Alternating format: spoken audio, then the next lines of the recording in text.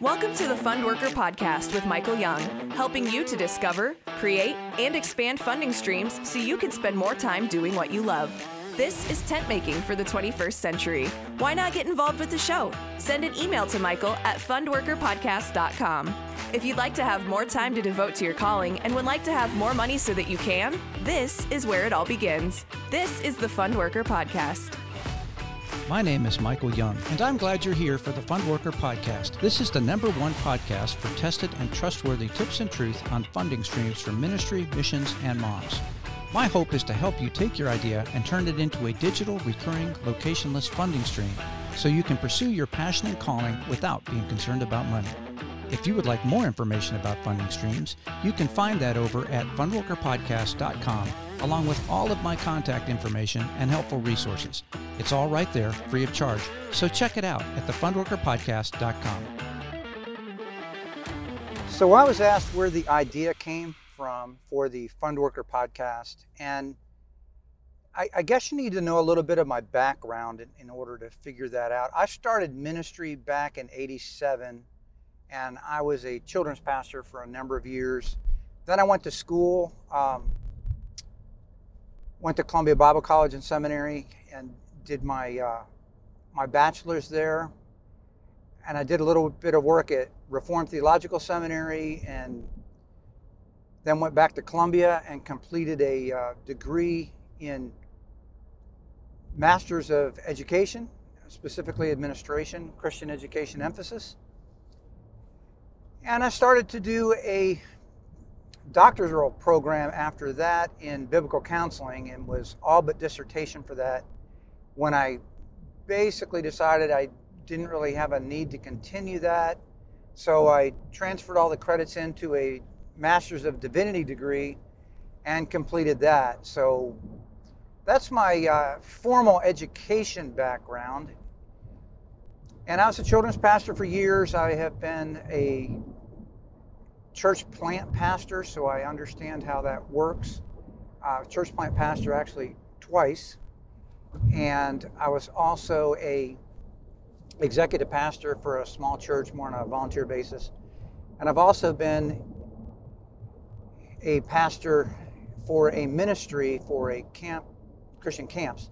We built a camp in Oregon, and we also built a camp in Brevard County, Florida. In between there, I was also a coach for a missionary trainer, so I have a lot of missionary experience working with that organization.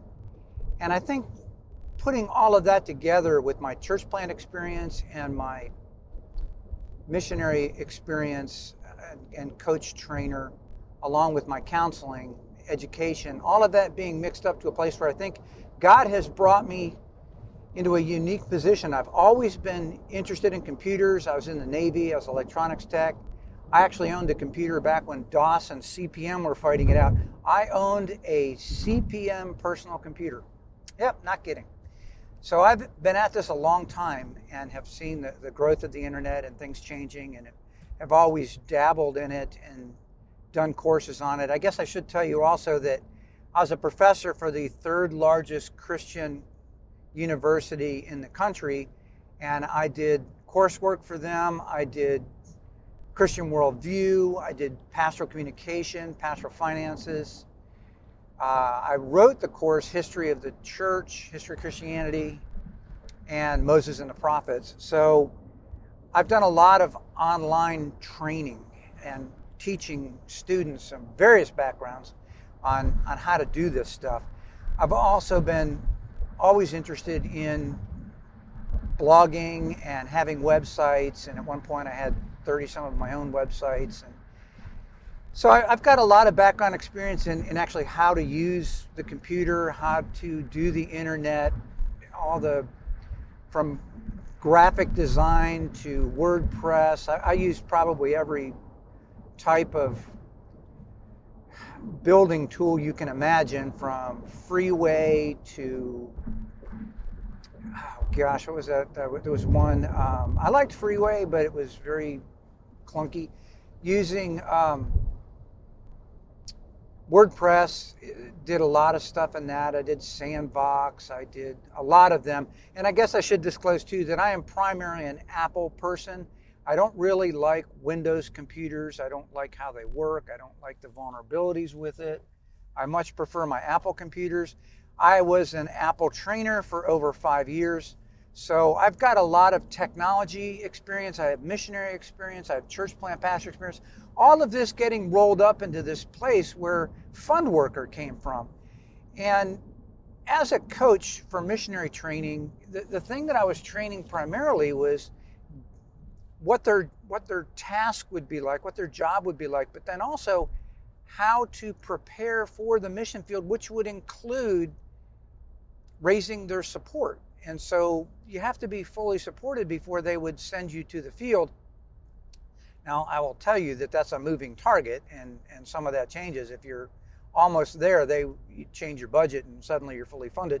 But that's not really what I'm talking about. My frustration is a basic amount of living money that it takes to be on the field, or it takes to plant a church, or it takes just today to run a household. There's money involved in that process, and it hinders your ministry. So debt, which is a whole nother topic, is something that will keep you from getting ministry done. So what I want to talk to you about is the Fundworker concept of how to get your ministry in place and fulfill your ministry calling without having to worry about all of this stuff about money, because money's going to be in your way. It just is. But money is just a commodity. The traditional way of getting funded for a missionary and often church building requires you to go out and do presentations, or you're going to have to go out and meet with churches. You're going to go out and meet with individuals. You're going to be seeking funding in some way. You're going to be attracting an audience for either your ministry or your mission. Either one requires the same thing. We don't call it the same thing, but essentially that's what it is. So if you're a church plant pastor and you're trying to focus on ministry, when your attention is divided, it's harder to do that, especially when you're doing time for money. You're working a job, a second job. You're trying to get off work. You might be in a place where you're going to be a family and you've got a wife or you have kids or both, and all of them want some of your time. So it gets very, very difficult being a bivocational pastor, a pastor with one foot in the workplace and one foot in the church. So that was part of it, and there's a little bit more having to do with churches that would frustrate me also. I see church buildings and church plants, and so they're renting a space, but they always want their own building. And I get that, but the problem is you end up with a church building that sits empty most of the time, and that's the lion's share of your bill. But your monthly nut, what it's going to cost you to keep going in the ministry, especially when now you've got to fund a building. So how can you fund that building? I don't know, put the building to use doing something else other than sitting empty. It comes to mind. So the same thing here, what we're talking about is how can you spend less time on work other than the church, because it's not less valuable, it's still ministry, because you can be communicating in meeting people that you would not meet if you were just sitting in the church. So that's not a bad thing, but how can you reduce the amount of time doing that so you can spend your lion's share of the time focusing on ministry?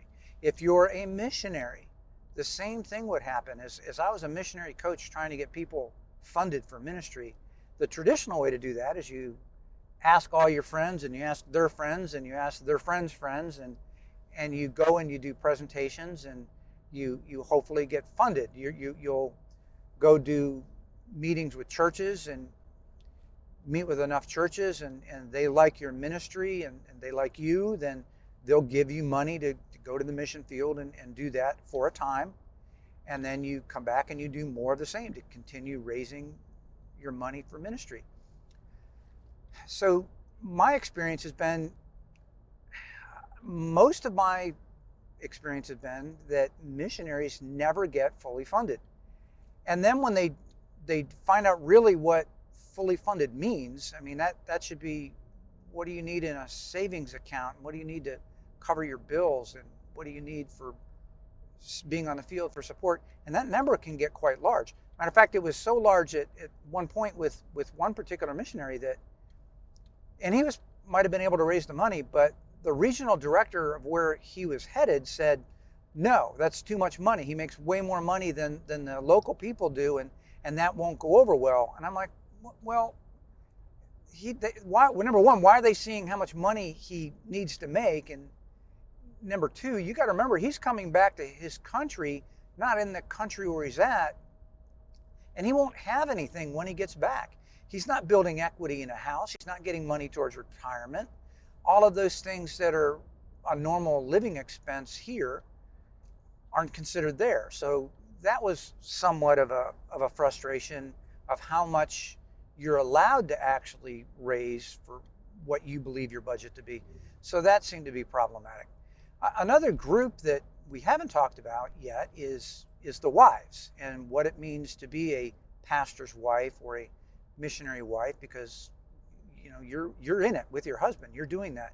And oftentimes the financial burden weighs on the wife because they typically seek that security, where a guy might tend to take more risk.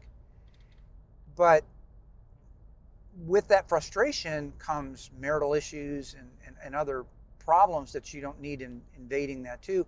And the wives, let's face it, they do a lot of the work. They really probably do more than the guys do overall in terms of all of the parts of the ministry and running the home and taking care of the kids and making sure the bills get paid. And the husband's off doing his calling, which is great, but that leaves the wife to do her thing. And yeah, maybe that's her calling, but we've got to find a way to make this better. And that was my frustration through missionary training and church planting and all these things, because it always comes down to getting the money to do the ministry so that you can be doing your passion, your calling, your missions. And so how do we support those wives that are maybe also homeschooling on top of everything else? So there seems to be a better way, and hence Fundworker, creating your funding stream. You're listening to the Fundworker podcast, the #1 podcast for tested and trustworthy tips and truth on funding streams for ministry, missions, and moms. What is a funding stream? A funding stream is your ability to produce an income through maybe a non-traditional method, though I've got to tell you it's becoming more traditional. And you want something that is going to continue to flow. So that's a funding stream. It's a revenue stream. It's a way that money comes into your control so that you can use it in the direction that God has called you to use it. Ideally, you want to have a funding stream that is digital, meaning I can create it one time and keep making copies of it at little to no cost. It needs to be locationless, because let's face it, you want to get to your church, you want to get to your mission field, you want to be able to spend time with the kids, whatever that is, whatever group you fall into, whether that's ministry, missions, or moms. And that revenue stream should be locationless. So you can do that literally anywhere at any time. You're not going to a workplace to be paid. You're not going to an office.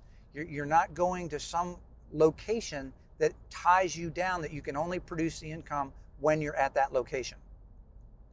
So you want it digital, you want it locationless, and wouldn't it be wonderful if that could be recurring on a regular basis, that money is coming in?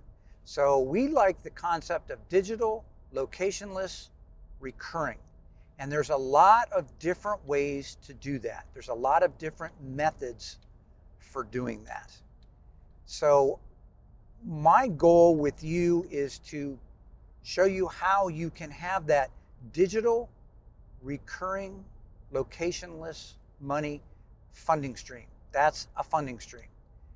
Now, if you have one and you understand how to create one, and that's fully operational, it's producing an income, it's making you money, that's the revenue stream, that's a funding stream, then wouldn't it be great to have another stream and another stream and another stream? And most of that, truthfully, is mindset. How can I get you into the mindset of understanding a funding stream so that you can produce one and then rinse and repeat?